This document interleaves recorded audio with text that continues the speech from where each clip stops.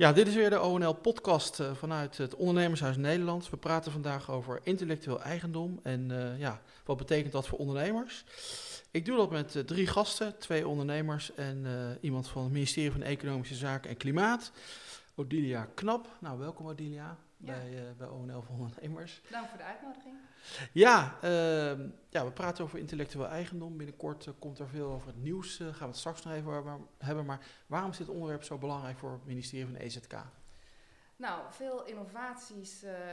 Met innovaties komen we eigenlijk uit de crisis, denken wij. En als je innoveert, dan moet je ook iets doen met de creatie die je hebt ontwikkeld. Die wil je beschermen. Althans, je wilt natuurlijk als enige zorgen dat je met jouw innovatie eigenlijk de markt op kunt. En daarvoor heb je intellectueel eigendomsrecht nodig. Dus we vinden het belangrijk dat ondernemers in een vroeg stadium nadenken welke intellectuele creaties zij hebben en op welke manier ze die kunnen beschermen. En daar gaat de campagne over, waar straks nog meer over wordt verteld. Ja, we gaan zo even over die campagne hebben, maar toch nog even, waarom doen ondernemers dit nou niet? Hè? Want je zou zeggen, nou ja, je bedenkt iets en dan wil je het toch op een manier vastleggen of slaan ze dat over? Ik denk bij degenen die niet weten wat intellectueel eigendomsrecht voor hun onderneming kan betekenen, dat het vanuit enthousiasme is. De focus om een nieuw product in de markt te zetten. Maar als je erachter komt dat je natuurlijk heel veel moet investeren en je eigenlijk niet de enige bent die dat product ook in de markt kunt zetten en je concurrenten mee vandoor kan gaan, ja, dan is het natuurlijk een ander verhaal. En dan ben je wel bereid, denk ik, om toch eens na te denken hoe je die investering beter had kunnen beschermen vanaf het begin. Ja, heel goed. Nou, ik heb ook 2 ondernemers te gast. Een daarvan is Michelle van Geer van Secret. Nou, ik ken Secret nog. Ik heb zo'n heel mooi dingetje van je ouders ooit gekregen toen ik daar voor de eerste keer kwam met de opname van een televisieprogramma. Dat bespreken we een ander moment een keer. Vertel even aan de luisteraars wat Secret is. Secret is een bedrijf dat portemonnees maakt. En we gaan uiteindelijk wel ook naar meer producten dan portemonnees, kan ik alvast vertellen. Maar wij maken een nieuw soort portemonnee die vooral gericht is op kaarten. In Nederland ontworpen, geproduceerd en inmiddels in meer dan 70 landen wereldwijd verkocht. Ja, jullie zijn echt MKB-bedrijven nog steeds. En dan intellectueel eigendom, is dat dan een heel belangrijk onderwerp? Praat je er elke dag over of hoe gaat dat? Daar praten we zeker elke dag over. We hebben ook een aantal collega's die fulltime bezig zijn met intellectueel eigendom. Zowel met het registreren ervan als vooral ook het handhaven ervan. Dus elke dag zijn we daar mee bezig. Ja, en zit er heel veel innovatie in Secret? Want ik denk nog steeds aan dat hele mooie dingetje wat ik ooit van je ouders dus kreeg, waar mijn kaartjes in stop. Maar innoveer je daar nou nog heel erg veel mee? Ja, zeker. Ja. We zijn nog meer bezig met innovaties dan met intellectueel eigendom. Dat volgt natuurlijk uiteindelijk wel als we echt innovaties gedaan hebben. Maar we zijn zowel met de Card Protector, die dus al ruim 10 jaar op de markt is, als ook varianten om de Card Protector heen, continu bezig met nieuwe innovaties. Ja, heel mooi. Ik heb ook Rick Vechter te gast, van Andymeister. Ik heb net geleerd hoe je het uit moet spreken. Jij ook hartelijk welkom in het Ondernemershuis Nederland. Dank voor de uitnodiging. Ja, fijn dat je er bent. Wat doen jullie precies? Wij verkopen premium en duurzame herenondermode. Uitsluitend online. Ja, dus ik moet naar de website, daar kan ik bestellen en dan krijg je het thuis in de bus, zeg maar. Ja, klopt. En dat zijn jullie helemaal van scratch om begonnen, want hoe kom je daarop eigenlijk om zo'n bedrijf te beginnen? Nou, ik zit ruim 10 jaar in deze business, zeg maar. Ik ben gestart met het introduceren in Nederland van ondermode op basis van bamboe. Ja. Omdat dat een premier product is dan wat er was en ook duurzamer. Eigenlijk besloot dat het tijd was om een nieuwe slag te maken, want het kan beter, het moet ook beter. Nou, dat weten we allemaal, denk ik. Dus ik ben aan de slag gegaan met de ontwikkeling van een nieuwe stof. Op basis van de ervaring die ik natuurlijk al had in de afgelopen 10 jaar. En een nieuw brand. Ja. En hoe belangrijk is dan het onderwerp intellectueel eigendom voor jou? Want ja, ik ben jurist van huis uit. Ik ben ook voormalig advocaat. Dus dat is voor mij eigenlijk vanzelfsprekend om dat te beschermen. Kijk, toen ik met bamboe begon, kwamen er heel snel wat ik dan noem copycats. En die zijn meer gefocust op het commerciële succes dan op waar het mij eigenlijk om te doen was, om met een duurzamer product te beginnen. Want je kan natuurlijk ook zeggen, Als je met duurzaamheid bezig bent, waarom scherm je dat af met intellectueel eigendom? Waarom geeft niet iedereen de kans om dat te doen? Nou, mijn ervaring is dus dat je dat niet moet doen, omdat het dan niet goed gaat. Ja. Dus we hebben behoorlijk zwaar op intellectueel eigendom ingezet. Ja.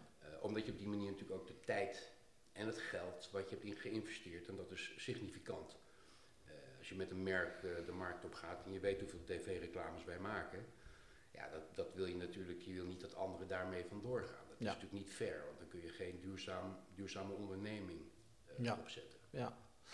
Ja, Odilia, er zijn nog niet zoveel ondernemers in Nederland die dat intellectueel eigendom hebben vastgelegd, begrepen. Waarom doen ondernemers het niet? Is het te duur? Nee, we denken dat het vooral ook onwetendheid is. Ja. En ook onwetendheid dat je eigenlijk, als je het wel doet, zoals nou eigenlijk beide ondernemers hier aan tafel zeggen, dat je de investering die gedaan hebt, dat je die gewoon terugverdient. Maar dat je ook investeerders kunt aantrekken. En dat je ook makkelijker toegang hebt tot buitenlandse markten. Maar ook internetfora vragen steeds meer of een product een merk is, een merkregistratie heeft. Om zeker te weten dat er sprake is van een serieus bedrijf. Ja. Ja, en aan kosten zou het niet hoeven liggen, want een merk kun je registreren voor €244 en er is zelfs een soort voucher. Ik weet dat velen voucher moe zijn, maar dat je 50%... Ik ook hoor. Ja. Maar dat je toch 50% van die kosten, van die registratiekosten terugkrijgt. En dat is een tijdelijke actie, maar dat proberen we wel ook ondernemers die toch een beetje koudwatervrees hebben aan te zetten om dat te doen. Ja, want ik heb dan een paar ondernemers om me heen eens gevraagd. En die zeggen, ja, het is hartstikke duur. En ik ga liever nu ondernemen in plaats van storten op zo'n heel proces. Is dat een beetje te kortzichtig gedacht? Ja, ik denk dat het kortzichtig gedacht is. En volgens mij bij de ondernemers hier aan tafel zeggen dat eigenlijk ook. Hè? Ja, dat hangt er vanaf, denk ik. We hebben, kijk, hoe ver ga je ermee? Hè? Ja, precies. We hebben internationale ambities, dus we hebben we hebben meer dan één merk. Dus we hebben Andymeister uiteraard, maar ook Mellowood, de stof. In Nederland vastgelegd, in Europa vastgelegd, maar ook buiten Europa vastgelegd. Als je in Nederland blijft, en veel ondernemers blijven in Nederland, dan is het kostentechnisch heel goed te overzien. Ja. Het wordt natuurlijk duurder als je naar het buitenland gaat, maar dat is logisch. Maar daar staan ook weer verwachte inkomsten tegenover. En daar komt bij, je doet het niet, in mijn optiek moet je het niet zelf proberen te doen. Je moet een specialist inhuren, vind ik. En dat is allemaal, ik weet niet of jij dat ook hebt gedaan, maar dat is allemaal redelijk overzichtelijk als je dat doet. En die kunnen ook een goede kostenbegroting maken. Weet je, het is gewoon een investering in je onderneming. En je bent natuurlijk gewend om te investeren als ondernemer. En dit hoort daar gewoon bij. Ja. Moet je gewoon doen. Ja, want Michelle, waar begin je nou eigenlijk? Hè? Als je nou ik vertelde in het voorgesprekje, ik heb ooit een verfkwast uitgevonden met een speciale vezel. En na 3 jaar was ik zo gelukkig dat ik de verfkwast had, dat ik ging hem gewoon verkopen. En de afloop dacht ik pas, ik had het misschien even moeten vastleggen. Hè? Maar stel dat ik was toen zo slim geweest om er eerst mee te beginnen. Waar begin je dan? Het hangt natuurlijk heel erg van je product af. Ik zou zeggen sowieso bij je merk. Ja. Want als je je merknaam niet registreert, dan hebben anderen het recht om dezelfde naam te gebruiken. Dus dan is het heel lastig om een reputatie op te bouwen en onderscheidend te zijn in de markt. En afhankelijk van of je online ook zichtbaar wil zijn, wat ik wel denk dat elk bedrijf wil, natuurlijk ook een domein of meerdere domeinen. Maar als je ook echt een innovatie hebt gedaan, als het inventief en nieuw is, dan zou ik zeker ook een octrooi registreren. Ja, en waar begin je dan? Want nogmaals, er zijn natuurlijk ook heel veel ondernemers die nu vooral aan het overleven zijn. Hè? Die kijken, je moet heel veel bordjes omhoog houden. Er is geen tijd om echt vooruit te kijken. Hè? Maar vertel eens, waar begin je dan? Nou, waar wij begonnen zijn met het merk, is een partij die ons daarin goed kan ondersteunen. Ja. In ons geval was het Novagraaf. Er zijn heel veel partijen in Nederland die daar goed in zijn. Dat zijn specialisten in het aanvragen van een octrooi bijvoorbeeld? In dit geval van merken. Ja. En er zijn ook heel veel bedrijven die bij octrooien ondersteunen. En zo'n bedrijf helpt dan ook gewoon, waar begin je? Ja. En het is heel belangrijk als het gaat om een octrooi, maar eigenlijk ook om een merk, om dat te doen voordat je het product op de markt brengt. Want anders ben je misschien niet de eerste. En als je niet de eerste bent, dan is je kans gewoon verkeken. Ja. En kost dat niet heel veel tijd? Hè? Want ik had dan de drang, die kwast wilde ik op die wand zien. Dus ik kon niet wachten, zeg maar. Maar kost het heel veel tijd? Het hoeft helemaal niet veel tijd te kosten. Ja. Vooral dus ook als je goede begeleiding krijgt, dan hoeft het jou niet veel tijd te kosten.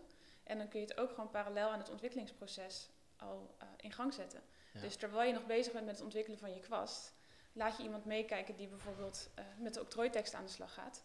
En je deponeert het zodra je goed genoeg weet hoe de uitvinding eruit ziet.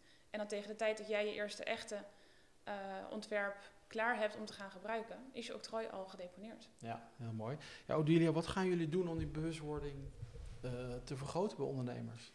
Nou ja, we hebben van ondernemers ook terug te horen gekregen dat daar waar je een merk, een model of een octrooi kunt registreren, dat ze de weg niet altijd even goed vinden. Dus er zijn ook verschillende organisaties, en dat is gewoon historisch gegroeid, die daar de registratie verzorgen. BOIP doet dat voor merken, Octrooicentrum Nederland voor octrooien bijvoorbeeld. Voor auteursrecht hoef je niets te registreren, dat heb je eigenlijk automatisch. Maar daar kan je ook een i-depot aanvragen om toch te bewijzen. En wat, sorry? Een i-depot, Ja? dat doe je ook bij BOIP. Om te bewijzen dat jij degene bent die dat gemaakt heeft. En het is voor ondernemers inderdaad soms toch best wel ingewikkeld. Bij wie moet ik nou terecht? En deze campagne is er ook op gericht op dat ondernemers bewust zijn van het belang van intellectueel eigendomsrecht voor hunzelf. Maar ook dat ze bij de verschillende organisaties terecht kunnen. En dat die organisaties elkaar ook goed doorverwijzen naar elkaar. En ze kennen elkaar inmiddels zeker al langer natuurlijk. Maar het is toch een soort samenspel. Zoals Michelle zegt, je begint vaak als eerste met een merk. Maar met een technische vinding kan het ook zijn dat je toch eerst eens een keer bij de Rijksdienst voor Ondernemend Nederland, bij Octrooicentrum Nederland kijkt van waar moet ik eigenlijk aan voldoen? Ja. En als je inderdaad iets nieuws hebt en openbaar hebt gemaakt, ook al is het in het plaatselijk servertje, dan kan je een octrooi vergeten. En soms is dat natuurlijk ook een strategie, dat je gewoon wil dat iemand anders niet een octrooi aanvraagt. Ja, precies. Ja. Of dat je het geheim houdt. Ja, een beetje concurrentievoordeel houden. Hè? Ja. Dan gaan we 7 april een campagne starten. De staatssecretaris komt erbij, heb ik begrepen. Wat houdt die campagne eigenlijk in? Nou, er zijn verschillende campagnemiddelen. We hebben een website, IE Goed Idee, NL moet ik natuurlijk even goed zeggen. Ja. Waar al de verschillende mogelijkheden en doorverwijzingen zijn naar de verschillende organisaties. Radiospots zullen er zijn. Ondernemers zullen misschien ook nog weer geïnterviewd worden door de pers om te horen waarom het voor hen zo belangrijk is. Want wij kunnen natuurlijk vanuit de overheid wel vertellen hoe belangrijk het is. Maar uiteindelijk zijn volgens mij de ondernemers die het beste het verhaal kunnen vertellen. Ja, nou Rick, jij bent zo'n ondernemer. Hè? Als je nou dit hoort, of je hoort straks die campagne en je denkt, ik had het vast moeten leggen. Hè? Ik ben het even vergeten, net zoals ik dat deed 10 jaar geleden. Wat kan je dan doen? Wat raad je die ondernemers aan? Ja, dat hangt vanaf in welke stadium ze natuurlijk al zitten. Wat ik gedaan heb in het begin, wat niks kost, is zet in ieder geval de handelsnamen bij de KVK. Ja. Dan staat het er maar vast. Dan begin je. Dan heb je al een indicatie van dat je dat. Maar je start zo snel mogelijk die procedures op, die kosten tijd. Ja. Kijk, ik heb het voordeel natuurlijk dat ik een juridische achtergrond heb. En Jeroen Adriaanse directeur van Andy Meijsen, die runt de operatie. Dus ik kan me er ook behoorlijk op focussen om ervoor te zorgen dat het goed gaat. Het kost natuurlijk best wel tijd.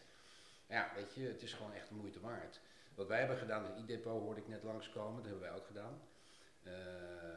KVK, i-depot en vervolgens hebben wij ook Benelux Merkenbureau uiteraard ingeschakeld. Voor het buitenland via een gespecialiseerde juristen, voor advocaten zijn dat. En het octrooibureau, dat hebben we met een octrooigemachtigde gedaan. Ook daar moet je wel, kijk als ondernemer moet je altijd shoppen. Ja. Maar dat moet je daar zeker in doen, want het is een ondoorzichtige wereld. En wat ik zou willen aanbevelen is beller 3, vertel je verhaal. Dat moet in vertrouwen kunnen. Ja. En laat hun een eerste indicatie geven of het überhaupt te beschermen is. Ja. Voordat je een traject wat redelijk wat tijd en geld uiteindelijk kost ingaat. En als ze alle 3 zeggen, zoals in ons geval was, alle 3 zeiden ze, ja dat is te beschermen, verwachten we wel. Nou, ga dan kijken met wie je zaken gaat doen. Ik heb bewust gekozen voor iemand met heel veel ervaring. 40 jaar ervaring in het vastleggen. Ja. Nou ja, dan moet je wel weten waar Abraham de mosterd haalt. En dat blijkt ook dat hij heel secuur en zorgvuldig werkt. En dat is natuurlijk bij octrooien erg belangrijk. Ja. Michelle, wat mij lastig lijkt, hè? Kijk, de meeste bedrijven zijn klein. Hè? Ik was niet zo lang geleden nog in Brussel. En zeiden ze, ja, 93% van de Nederlandse bedrijven zijn microbedrijven tot 9 medewerkers. Nou, dan heb je niet een jurist of hele afdeling beschikbaar om dit soort dingen te doen. Wat raad je die ondernemers aan? Echt die kleine bedrijven. Om dan toch mensen te vinden aan wie ze dit kunnen overlaten. Ja. Wat net ook gezegd werd van ga shoppen, ga kijken naar potentiële partijen die je kunnen helpen. Ja. Dus leg dan zoveel mogelijk bij een expert neer. Maar kijk natuurlijk wel als ondernemer heel kritisch, welke expert vertrouw ik? Ja. En vooral als je zelf niet veel kennis hebt van bijvoorbeeld octrooien en ook niemand in je omgeving hebt die de ervaring en kennis heeft om daar kritisch over te zijn, zorg dan toch dat je voldoende weet om te kunnen beoordelen of een expert in staat is om het goed voor jou te doen. Maar probeer die dus wel echt te vinden. Ja. Nou werken jullie heel internationaal. Hè? Ik zag 70 landen geloof ik de mensen die jullie leveren. Hoe gaat dat in andere landen? Heb je daar een beetje zicht op? Ja, het registreren van IE-rechten gaat best wel verschillend in andere landen. Ja. Dus het geluk is dat we in Europa, wat dat betreft, op het Europese systeem kunnen vertrouwen. Maar buiten Europa wordt het al wel heel anders. Ja. Hoewel er zelfs binnen Europa ook wel verschillen zijn. En wat wij dus hebben gedaan is via onze expert in Nederland, die voor heel Europa onze octrooiregistraties verzorgt. Die heeft weer een netwerk, gebaseerd ook op jarenlange ervaring, in de andere landen waar wij ook octrooi wilden aanvragen. Dus onze expert in Nederland stuurt dan weer de experts in andere landen aan. Waardoor wij daar ons niet druk over hoeven te maken. Ja. Ook niet zelf hoeven na te gaan welke expert in bijvoorbeeld Japan is nou geschikt om ons octrooi daar goed te registreren. Dus als je eenmaal een goede partij hebt, heb je vaak ook toegang tot een internationaal netwerk. Ja, dat is eigenlijk een hele belangrijke tip. Ja. Odilia, de campagne Intellectueel Eigendom, de kroon op je werk, die gaat starten 7 april. Kan je nog iets meer over de campagne vertellen? Want ik zou dat zelf ook graag best wel willen volgen, want ik weet er niet zoveel vanaf, dit onderwerp. Maar wat raad je dan de ondernemers aan die dat graag willen volgen? Nou ja, we zullen natuurlijk van alles doen om de website onder de aandacht te brengen. Ja. Maar ik denk dat ook vooral de radiospots en dergelijke, dat die ondernemers helpen.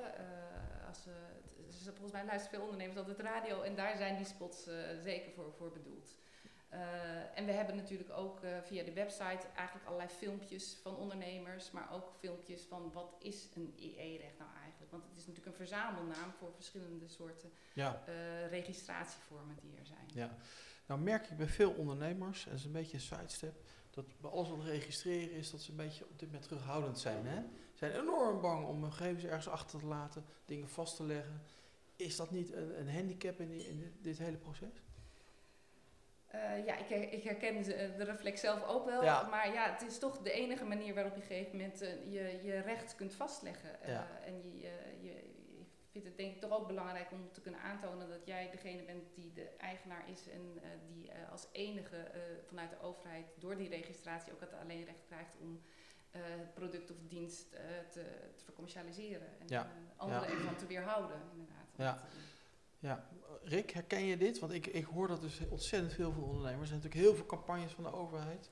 Ja. Allerlei terreinen. Dit is er ook eentje, lijkt me allemaal hartstikke nuttig. Tegelijk denk ik, moet ik weer ergens mijn gegevens achterlaten? Hè? Ja, ik snap het heel goed. Ja. Ik denk dat jij, als je het over merken hebt, dan maakt dat eigenlijk niet zoveel uit. Want ik bedoel, een merk is er juist voor om naar buiten te treden. Ja. Dus leg dat gewoon goed vast. En dan heb je eventjes technisch, je hebt beeldmerk en woordmerk. Nou, laat je daarin adviseren over wat is nou slim om te doen. Probeer een origineel woord te bedenken voor je merk, dat is belangrijk. Let op de URL, dat die beschikbaar is. Hè. En dan met name niet alleen de .nl, maar ook andere URL's als je internationaal wil, de .com bijvoorbeeld. Bij ons is het ook andymeister.com, niet .nl, maar .com. Ja. Omdat het in Frankrijk ook werkt, in Duitsland, in Engeland, et cetera. Maar ik herken dat wel, ja. En dus ik geloof dat Coca-Cola het recept ook nog nooit heeft vastgelegd. Nee. Die hebben het begraven heel diep onder de grond. Dat is ook een methode. Ja, snap je? precies. Ja. Dus er is ook voor alles wat te zeggen. Maar ik denk uiteindelijk als mensen toch in staat zijn om met reverse engineering erachter te komen hoe jouw product in elkaar zit. Ja. Dan dan ligt het sowieso op straat. Hè? Ik bedoel, want producten worden verkocht in winkels, dus leg het dan maar vast. Ja, lijkt me ook. We praten hier ook over vernieuwen en innoveren en zo. Dat innovatieklimaat in Nederland, hè? In hoeverre wordt dat nou verbeterd of beïnvloed door dat intellectueel eigendom? Nou, ik heb zelf een tijdje in Amerika gewoond en dat is echt een zeer innoverend land. Ja. Ik vind dat we in Nederland nog wel behoorlijk wat stappen moeten gaan zetten. Ja. Maar ik denk dat de bescherming van door middel van intellectueel eigendom een belangrijke stap is om die innovatie voor elkaar te krijgen. Omdat je gaat niet innoveren als je het niet goed kan beschermen. Dan denk je, waarom zou ik dat dan doen? Ja. Dus ik denk dat het innovatieklimaat gebaat is bij een goede intellectueel eigendombescherming. Volgens mij hebben we dat in Nederland wel goed voor elkaar. Ja. En dat komt bij, jij zei het net ook al, Europese regelgeving. Help je daar wel bij? Ja, Michelle, hoe innoverend en vernieuwend zijn jullie? Echt een familiebedrijf, toch?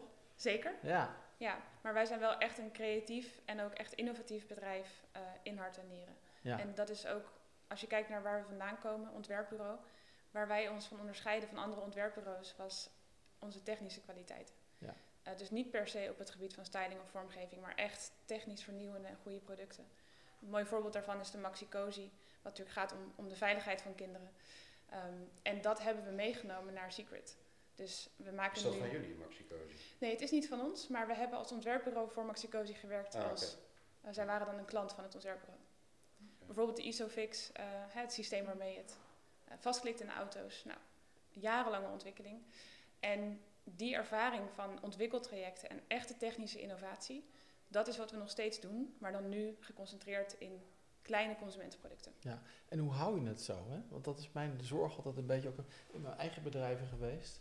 Ik begon heel klein en steeds meer groeide. Op een gegeven moment zag ik zelf nooit meer een klant. Dan was ik alleen nog maar aan het vergaderen. En dan raak je het gevoel van onderneming een beetje kwijt. Hoe hou je dat vast? Goeie vraag. Het heeft er denk ik ook heel erg mee te maken welke mensen je aanneemt, welke projecten je start en hoe je daarmee omgaat, hoeveel middelen je ervoor beschikbaar stelt als bedrijf. Ja. Dus wij kiezen er heel bewust voor om voldoende mensen in dienst te hebben die bezig zijn met productontwikkeling en daarbij ook echt ruimte hebben voor technische innovatie. Ja. Zowel in het product als ook in de productieprocessen, want we produceren in Nederland. Dus ook in onze processen kunnen we continu innoveren. Ja, lijkt me heel belangrijk. Rick, hoe houden jullie het ondernemerschap, de innovatiekracht vast? Ja, dat is een hele goede vraag. Dus er zit een spanning, zeker als je een snel groeiende onderneming bent zoals wij. Er zit een spanningsveld tussen het ondernemende vasthouden, maar wel qua structuren meegaan met je omvang, met de organisatie. Hè. Er komen bij ons ook steeds meer mensen bij. Dus je ontkomt niet aan gestructureerd werken. Ja. Je zal toch ook echt gestructureerde overleggen moeten hebben, afspraken vast moeten gaan leggen op papier. En dat doe je als ondernemer, doe je dat niet. Maar je kan niet als kruidenier blijven rondrennen in een supermarkt. Ja. Dat werkt niet. Ik had jou eerder moeten ontmoeten, joh. Want toen ik begon als ondernemer, weet je, elke morgen word ik wakker met een idee en wil ik het liefst dezelfde dag uitvoeren. Maar ja, dat werkt natuurlijk niet altijd in een wat groter bedrijf, hè? Ja. Nee, precies. Ja. Ik denk dat het op dit moment, wat mij betreft, een kernvraag is. Hoe hou je dat ondernemende, moet je vast blijven houden. Je wil niet naar een bureaucratische onderneming toe, want dat is de dood in de pot. Hè. Dus jullie lossen dat op met veel productontwikkelaars aan te nemen. Ja, bij ons en tegelijkertijd moet je wel zorgen dat je langs structuren gaat werken. Ja. Waar staan jullie over 10 jaar, als we hier weer bij elkaar zitten? Wat is het volgende? Over 10 jaar? Ja. Dan verkopen we aan die Meister sowieso in alle landen van Europa. Ja. Waarschijnlijk, en zeer waarschijnlijk ook Verenigde Staten. Ja, en intellectueel eigendom, dat gaat daar goed bij helpen. Ja, want wij hebben daar al een voorsprong op genomen. Ik moet zeggen, in Amerika iets vastleggen, dat is wel een uitdaging, hoor. Ja. Dat is wel iets anders dan Europa. Dat werkt iets anders daar, maar daar is het wel helemaal belangrijk. Ik weet het. Ik weet het, ja. Ik heb een jarenlang Bout & Moe verkocht, dus ik kan er ook een podcast over volpraten. Michelle, waar staan jullie over 10 jaar met Secret? Over 10 jaar hebben we een uitgebreidere collectie van pocketware. Dus naast de portemonnees andere producten die je dagelijks gebruikt, die in je broekzak ofwel je tas passen. En die net als onze portemonnees ook de dagelijkse handeling net wat leuker en fijner maken. Ja, hartstikke mooi. Ja, Odilia, we zijn bijna aan het einde van de podcast, want de tijd vliegt voorbij. Nogmaals, 7 april de campagne. Wat is het allerbelangrijkste voor het ministerie van EZK bij die campagne? Nou, dat meer MKB'ers gewoon gebruik gaan maken en nadenken over intellectueel eigendomsrecht. Het is nu maar 5% en uit onderzoek weten we dat 63% van het MKB dat wel IE registreert, 63% meer inkomsten genereert. Ja. Dus ja, dat is volgens mij echt wel heel belangrijk. En we vinden het ook belangrijk dat innovatie is belangrijk en intellectueel eigendomsrecht is daar een belangrijk onderdeel van om te zorgen dat die innovaties en investeringen ook terugverdiend worden en dat ondernemers ook weer nieuwe innovaties kunnen doen. Dus dat is voor ons eigenlijk de tweeledige boodschap die centraal staat. Ja. Dus intellectueel eigendom is goed voor de portemonnee van de ondernemer? Uiteindelijk wel. Ja. Maar dat heb ik de ondernemers hier ook eigenlijk horen zeggen. Ja, een hele mooie afsluiting lijkt mij. Nou, wij gaan in ieder geval ook vanuit de ONL, daar zullen we er veel aandacht aan besteden. Alle informatie netjes ook op de website delen. Heel veel dank voor jullie komst, alle 3 naar het Ondernemershuis Nederland. Graag gedaan. Dank voor de uitnodiging.